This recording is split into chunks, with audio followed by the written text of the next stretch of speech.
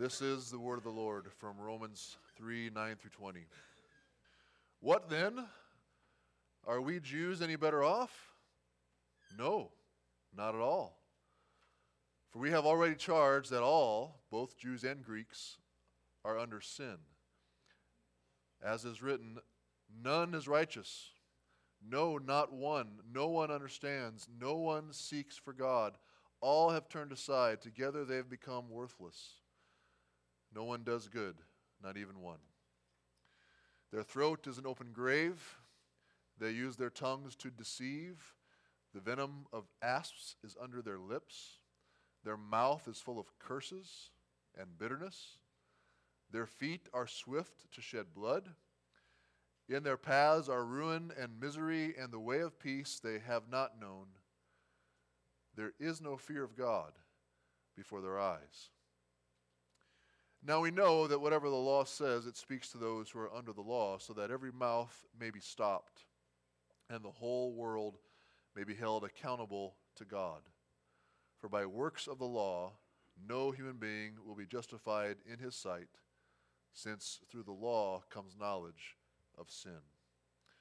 This is the word of the Lord. Let's pray. Our Father in heaven, as we think about these words this morning, I pray that you would use them in our hearts to do the work that needs to be done. Father, we pray that you would convict our hearts of sin. Help us to see who we really are. And Father, I pray that it would humble us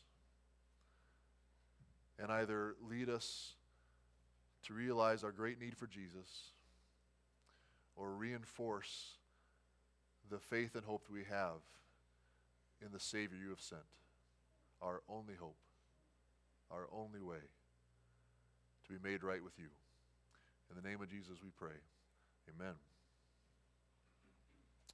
When I was in high school in the early 1990s, a new TV show came out on NBC, and it had a very distinctive theme music, which begins with dun dun,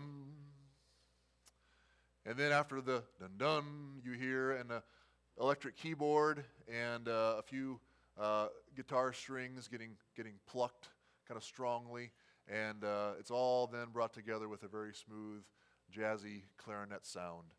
And that show with that theme music was called Law and Order. And it's arguably one of the most successful TV franchises ever, as several different shows have been created based on the original Law and Order. It ran consecutively from 1990 through 2009, and now here recently it's returned on a streaming service for a total of 23 seasons of the show thus far. The show is compelling. It begins and focuses on one particular crime that's been committed in New York City, and then for the first half hour it follows the police detectives as they try to solve the crime and arrest and charge the criminal. Then the police would turn the case over to the district attorneys and their assistants, who would then gather all the evidence to make a case to prosecute the criminals in court. And my parents, and especially my older sister, loved the show, and so I often watched it with them in those early years. I especially enjoyed the two main characters, Detective Lenny Briscoe and District Attorney Jack McCoy. One of the reasons I think the show was such a draw for viewers like me and my family was because it allowed you to see kind of the inner workings of our criminal justice system, both those who investigate the crimes and then those who prosecute the offenders. It's a field that not too many of us know much about. And the TV show revealed how challenging it can be to gather enough evidence against someone in order to prosecute them effectively. One of the big conflicts of the show was always the district attorney's unwillingness to prosecute the one that the detectives believe was the criminal if they didn't have enough evidence to move the case forward. So the pressure was always on the detectives to make sure to find enough evidence, or the person that they knew was guilty of the crime would get off. And here in Romans, in chapter 3, the Apostle Paul has been doing a similar thing. He's been arguing for the guilt of both the Jews, that is God's covenant people, and the Gentiles or Greeks, everyone else then in the world is included in Jews and Greeks, or Jews and Gentiles. And he's been laying out his case against all of humanity, arguing that both Jews and Gentiles are sinners. Both Jews and Gentiles are in the same position before God. They are guilty and under God's just condemnation. And in these verses that we just read here in chapter 3, Paul is bringing his argument to a conclusion. And as we will see, it hasn't been too difficult to find enough evidence to prove humanity's guilt. Detective Lenny Briscoe on Law & Order would have loved to have had access to the kind of evidence that the Apostle Paul points to that clearly reveals that all of mankind are, in fact, sinners. But unlike Law & Order, in our passage, Paul plays both the detective and the prosecutor. He's making the case against us as condemned before God based on the evidence. But the big key for each of us this morning is, how will we respond? Will we still claim our innocence? Will we try to justify ourselves? Will we argue that Paul is wrong and he's falsely accused us? Or will we plead guilty and throw ourselves upon the mercy of the judge? That is where we are standing this morning. So our main theme then from these verses is, all people, without exception, are sinners and justly under God's condemnation. So the Apostle Paul is using judicial language in this passage that you would normally hear inside of a courtroom. It's like he is setting up the scene for his readers of a courtroom here where we are all the accused. And Paul is the prosecuting attorney here, and Almighty God is both the judge and the author of the law that we are all accused of breaking. Now, the structure of the text even follows the basic outline of a court case. First, in verse 9, we have the charge against us, that is, all are under sin. And then verses 10 through 18, Paul runs through the evidence that shows we all sin. And then lastly, in verses 19 through 20, we are given the verdict that all are guilty and we are helpless to get ourselves out of our terrible situation. But even though this all sounds like bad news, we are left with a ray of hope in the last verse. But first, let's get there through the way that Paul does. Verse 9, the charge. Here's the charge. All are under sin in verse 9. What then? Are we Jews any better off? No, not at all. For we have already charged, there it is, charged that all, both Jews and Greeks, are under sin. So, this is what Paul's been doing since chapter 1, verse 18, all the way through chapter 3, verse 9 here. He's been making the case, arguing the case, that all people, regardless of their religious background or their ethnic identity, we are all sinners. Therefore, the ultimate condition of Jews is the same as that of Gentiles. All are under the control and guilt of sin. All are under, then, God's condemnation for our sin. All are helpless and lifeless in their spiritual state. Remember, he begins by stating the theme verse for the book of Romans back in chapter 1, verses 16 and 17.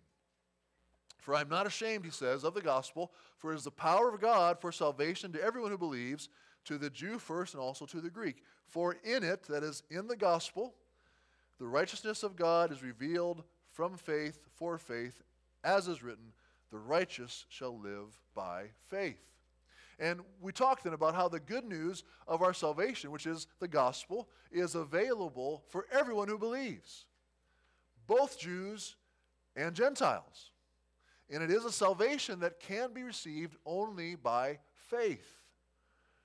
In order for sinners to be counted as righteous before God, we must have faith in the gospel of Jesus Christ.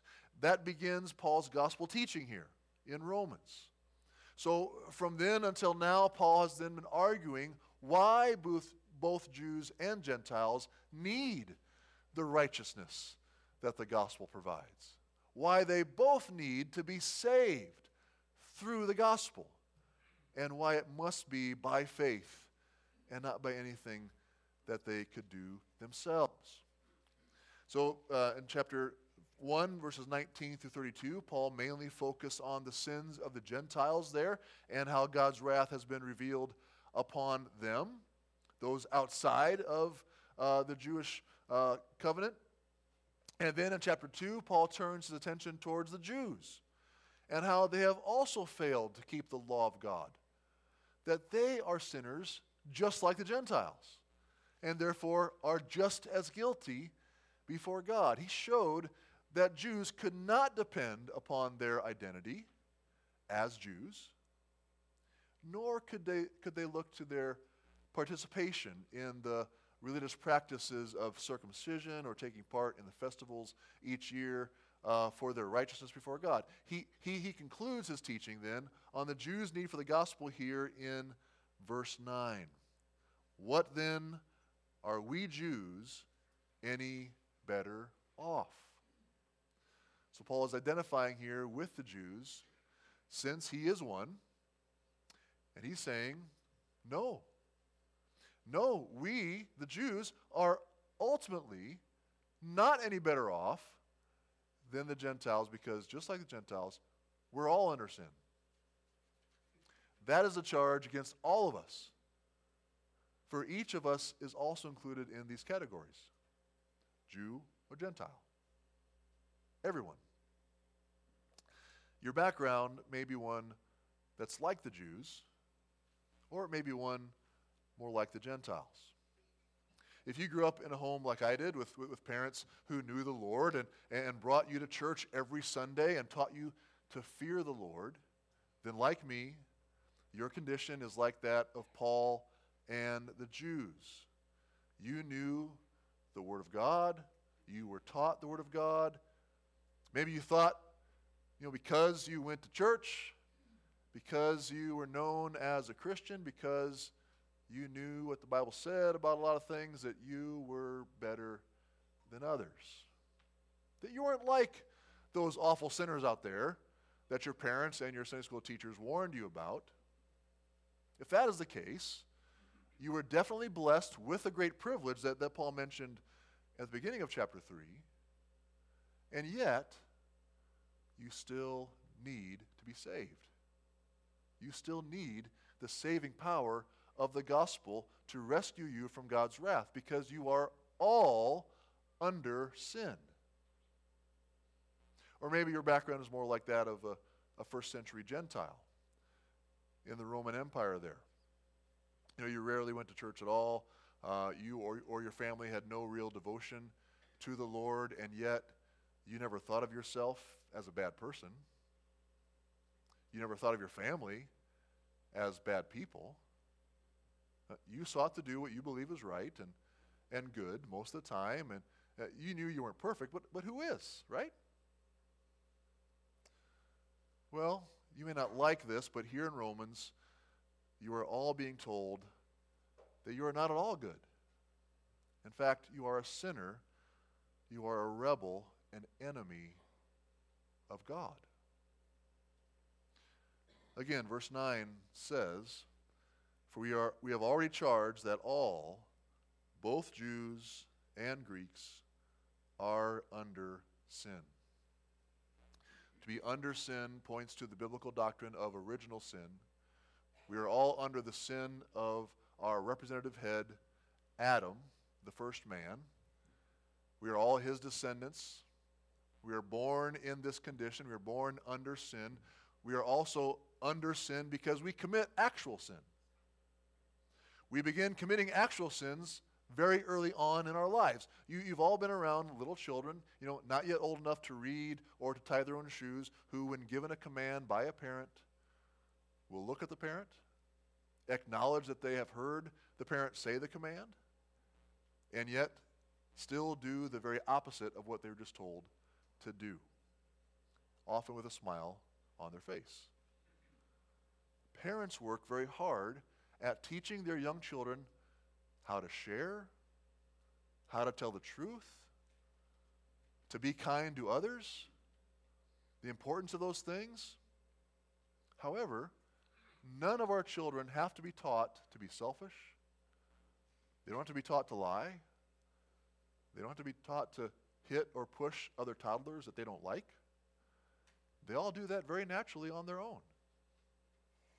It just reveals we are all sinners because we are born under sin. We're born under this original condition from our first parents who fell into sin in the Garden of Eden.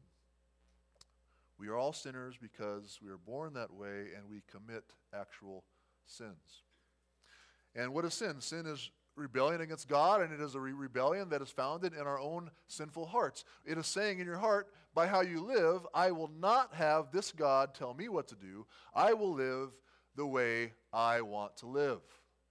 As one pastor has said, sin is that which defiles a man and defies God. And each one of us, no matter if you were raised in the church and won every Awana award for your Awana vest, or if you were raised just trying to figure things out on your own and believe you've done a pretty good job of it, you are still all under the dominion and controlling power of sin. We are all under sin. That is what we are all charged with here by our holy and righteous judge. But as the District Attorney Jack McCoy would ask, is there enough evidence for this charge? And so now we're going to get to the evidence. Verses 10 through 18, the evidence is we all sin. We all do it. We all sin. So verses 10 through 18 now. So now the scene changes in our Law and Order episode. We hear the famous dun-dun, and now the camera widens to show the prosecuting attorney here bringing out all the evidence. And first we have Exhibit A. Exhibit A, verses 10 through 12, focuses on humanity's sinful character. So he'll point to that. And then we have Exhibit B, and that will be humanity's sinful conversation of how we use our words and to sin and to do evil. And let's just say there's plenty of damning evidence there. And then there's in verses 15 through 17, Exhibit C, where the evidence will show that we are all sinful in our conduct. And then finally, the conclusion to all the evidence will be stated in verse 19. So in these verses, the Apostle Paul is pulling passages from the Old Testament scriptures, mostly from the Psalms, but also a couple from Isaiah chapter 59. Therefore, he was not telling his Jewish readers anything new here. In these verses, he's not, bringing up any new information for them. These are all descriptions of the human condition that were well known and are well known to most of us as well. Their problem was their unwillingness to apply it to themselves, which is also a big problem for us, isn't it?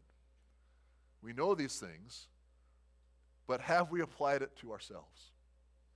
Have we realized this is me? This is who I am. That's what Paul is trying to get at here in Romans 3. So verses 10 through 18. As it's written, none is righteous, no, not one. No one understands. No one seeks for God. All have turned aside. Together they've become worthless. No one does good, not even one. Their throat is an open grave. They use their tongues to deceive. The venom of asp is under their lips. Their mouth is full of curses and bitterness. Their feet are swift to shed blood. In their paths are ruin and misery, and the way of peace they have not known. There is no fear of God before their eyes. So our prosecutor here is making his point strongly by using what are called absolute negatives. And he uses them 6 different times in verses 10 through 12. None is righteous. No, not one. No one understands. No one seeks for God. And then in verse 12, no one does good. Not even one. Paul emphasizes the all-inclusiveness of our sinful character. If we believe that generally most people are good, that if left to themselves, most people would choose to do the right thing, if we believe in the inherent goodness of humankind, as so many in our political and academic institutions do, well, these verses ought to convince us otherwise. God's word says otherwise, strongly, 6 different times. No one, no one, no one. Yesterday I helped to referee a couple of youth basketball games here in Stanton, and the first game was for 4th grade teams, and the second game was for 6th grade teams. And so as it happens, there was a mother who had a son on each team in 4th grade and 6th grade, and whenever I called a foul or a violation against one of her sons, I heard about it from her. She let me know that, of course, I had made the wrong call. And I've officiated her boys' games before. I've coached her boys before. Let me tell you, she is convinced her boys don't do anything wrong. Now, maybe you would admit that, okay, yeah, I am indeed a sinner. I would include myself in Paul's description here, but what about your kids? Maybe you think your kids would never do anything wrong, and if they ever do get in trouble, it's because some other kid got them into trouble. Some other kid's fault who's a bad influence on my child, or the teacher, whoever was in authority over them, that's the person who's wrong here, not my child. What about a loved one that you really believe is or was a very good person? And probably is in heaven now because he or she was such a good person. Well, again, God's word is saying here, we just can't make that argument. No one is righteous. No, not one. No one does good. Not even one. Or as the Lord declared through the prophet Isaiah, all we like sheep have gone astray. We have turned everyone to his own way. Now verses 13 and 14 then focus on how we sin through our speech, through what we say, how we communicate. And again, there's plenty of evidence to look at here. James, in the book of James, James also emphasizes the incredible ease with which we sin against God and against each other through what we say. James says in 3:8 and 9, no human being, again, notice the all-inclusive language, no human being can tame the tongue. It is a restless evil, full of deadly poison. With it we bless our Lord and Father, and with it we curse people who are made in the likeness of God. So think of all the other ways that we sin with our mouths. We tell lies. We stretch the truth just a bit to make ourselves look better or to get away with something. We yell at our kids or we yell at others in anger. We gossip about others with our mouths. We pass along information that we know we shouldn't. We brag about ourselves or our kids boastfully and arrogantly, convincing ourselves that we are truly better than others. We slander others. We slander others that we are upset with or who we just can't stand. We tell dirty or inappropriate jokes. We make fun of others, especially when we are with others we're trying to impress. We give people a piece of our mind when we are frustrated or upset, even though the person that we are chewing out had nothing to do with why we are so mad. We use curse words and illicit language to make a point or to try to fit in with a group that we are with. Or we flatter with our words. We try to manipulate others. These are all kinds of ways that we sin by what we say. Our throat is an open grave. They use tongues to deceive. Venom of asp is under their lips. Their mouth is full of curses and bitterness. This, of course, is not saying that we never say anything good.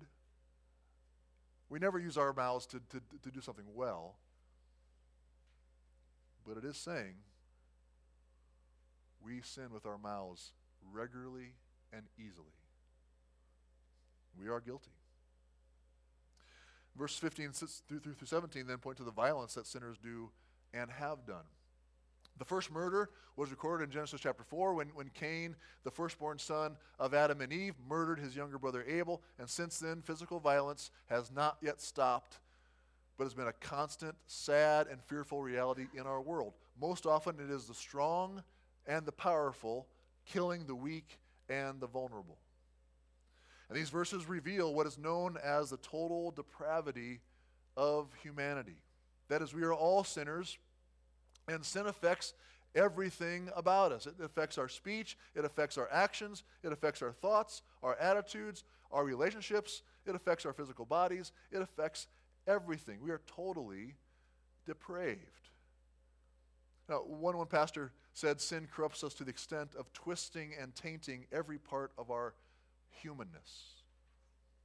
And then one of my favorite authors, J.I. Packer, put it this way. He said, on the one hand, no one is as bad as he or she might be. Thankfully, that's true. Well, on the other, no action of ours is as good as it should be. And that's also true. And then verse 18 reveals the main problem with us, the root cause of all sin. And here Paul quotes from Psalm 36, verse 1, where it says, there is no fear of God before their eyes. We don't take God seriously. We think very little of him. We don't think about him hardly at all. He has no influence over us throughout our day. We fear man. Man has a lot of influence over what we say, what we do, but we don't fear God. One writer put it like this, and I think it's sadly an accurate description of America in our day. He said, any society that commonly assumes that God will not discipline sin in this life or judge it in the next will have no fear of God and will therefore give itself increasingly to evil. Our society is giving itself increasingly to evil because we have no fear of God. So my friend, what do you believe about sin? What do you believe about your sin? What do you believe about God? Does the fear of God ever stop you in your tracks? Do you believe that you will stand before God in judgment and that he will hold you accountable? Does the fear of God affect how you live? It should. And now Paul brings us to the verdict. And the verdict, of course, is all are guilty and helpless. Verses 19 and 20. Now we know that whatever the law says, it speaks to those who are under the law, so that every mouth may be stopped and the whole world may be held accountable to God. For by works of the law, no human being will be justified in his sight, since through the law comes knowledge of sin. So these two verses are bad news for us, but there is also a hint of hope in them as well. The bad news, of course, is when God holds up his law, which can be summarized by the Ten Commandments, or in what's known as the Great Commandment, that is, you shall love the Lord your God with all your heart, with all your mind, with all your soul, with all your strength, and love your neighbor as yourself. That is, if you are obeying the Great Commandment, you will obey the Ten Commandments. When he holds up that law, we all stand guilty before him because we're guilty of breaking his law. And we have no excuses. We have no defense. We've all broken God's law in thought, word, and deed, and we've chosen to do so. And as we saw in the previous verses, and as we know ourselves, we are guilty of these things. And Paul makes it clear here that the answer for us is not to try to stop sinning and start obeying the law instead. We can't just strive to do better or change our ways to begin to obey God's law. Maybe you've tried that before. Even if we could do that, it's clear that it will never be good enough to overcome our sin and guilt. For it says, by works of the law, no human being will be justified in God's sight. It is a hopeless venture to try to win our justification, our salvation, through the law, through being good enough. God did not give us the law to be the way for us to make ourselves right with him. God was not providing a roadmap for us to get to heaven when he gave us the law. Just follow these 10 steps and you'll have eternal life. That's not what the law is. Rather, one of the main purposes for why God gave his people the law was to show them their sin. It was to awaken them to the reality of who they are. It was to help them to see their great need for a Savior. Back to my experience reffing yesterday. Struck me as I was reffing the game along with a couple of Stanton's high school basketball players, just how much the game has changed since I was their age in high school playing basketball. I know this will sound strange to some of you younger ones here, but back when I was in high school in Iowa, when the referee called a foul on you, you were required to acknowledge it by raising your hand. So we'd be playing defense, and I'd contest a shot, and the ref would blow his whistle, and my teammate and I would look at the ref and see which one of us he was pointing at as far as who the foul was on, and he'd say, foul is on 23 black, on the arm, and then I'd have to raise my hand so the scorekeepers and everyone else in the entire gym could see who the foul was on. Okay? I'm the one. It was on me. Now, I may not have wanted to raise my hand. I may have also vehemently disagreed with the call, but I did raise my hand. And in doing so, I effectively took responsibility for it. I confessed I am guilty, at least regarding the basketball rules. And I was reminded of that a couple of days ago when I watched an old highlight of an NBA game from the 1980s. It's amazing we can do that now on our computers. And in the 1980s, watching this highlight of an old NBA basketball game, the players there were doing it. They get a foul call on them. They're raising their hand. That doesn't happen anymore. It's not like that anymore. Now, of course, we can still pretty easily tell which player the foul was called on because, well, he's the one that's angry and complaining and in utter disbelief that anyone would ever call a foul on him. But in these two verses, 19 and 20 here, we are shown the first step one must make in order to be saved from God's judgment. First, you must see that you are in fact a sinner, that you have broken God's laws. And we see that by reading or hearing God's law.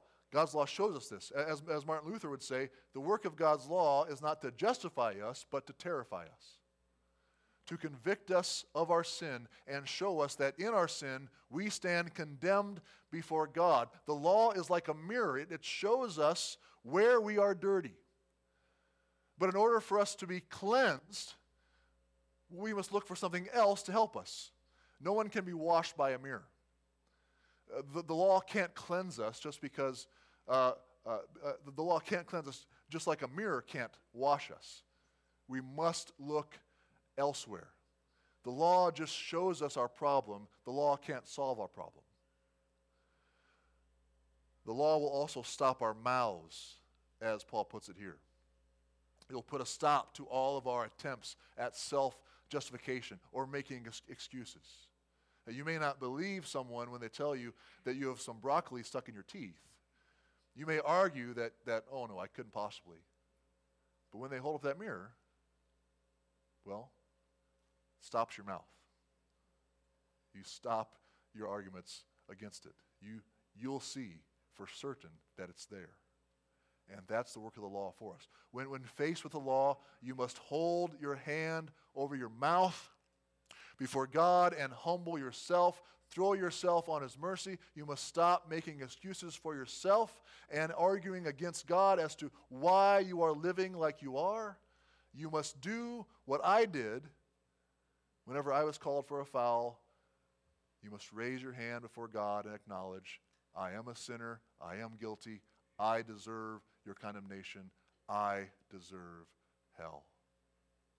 And if you do that, if you humble yourself before the Lord, and if you trust in His work of salvation for you through His Son, the Lord Jesus Christ, then He has promised in His Word that He will give you grace. What we've been singing about today, He will give you grace. He will forgive you of your sins, and the righteousness of Jesus Christ will then be counted as yours. All people, without exception, are sinners and justly under God's condemnation, but can also be saved and reconciled to God through acknowledging your sin and entrusting yourself completely to Jesus Christ to save you. So make sure, my friends, make sure that your hope is in Christ today. Let us pray. Father in heaven, we come before you, and some of us may be feeling, sensing conviction, condemnation. We know we are sinners. Lord, I pray that you would work in each heart, lead those who are sensing that condemnation to repent, to acknowledge who they are before you, and grasp hold of the grace that you have made available through Jesus Christ our Lord. And Lord, for those of us who have been living by faith in the Lord Jesus, may we continue to walk humbly before you, realizing that it's nothing that we have done or can do that has brought us to you, but only what Christ has accomplished on our behalf. So may we look to Him, trust in Him, and walk by faith in Him, we pray. In the name of Jesus, amen.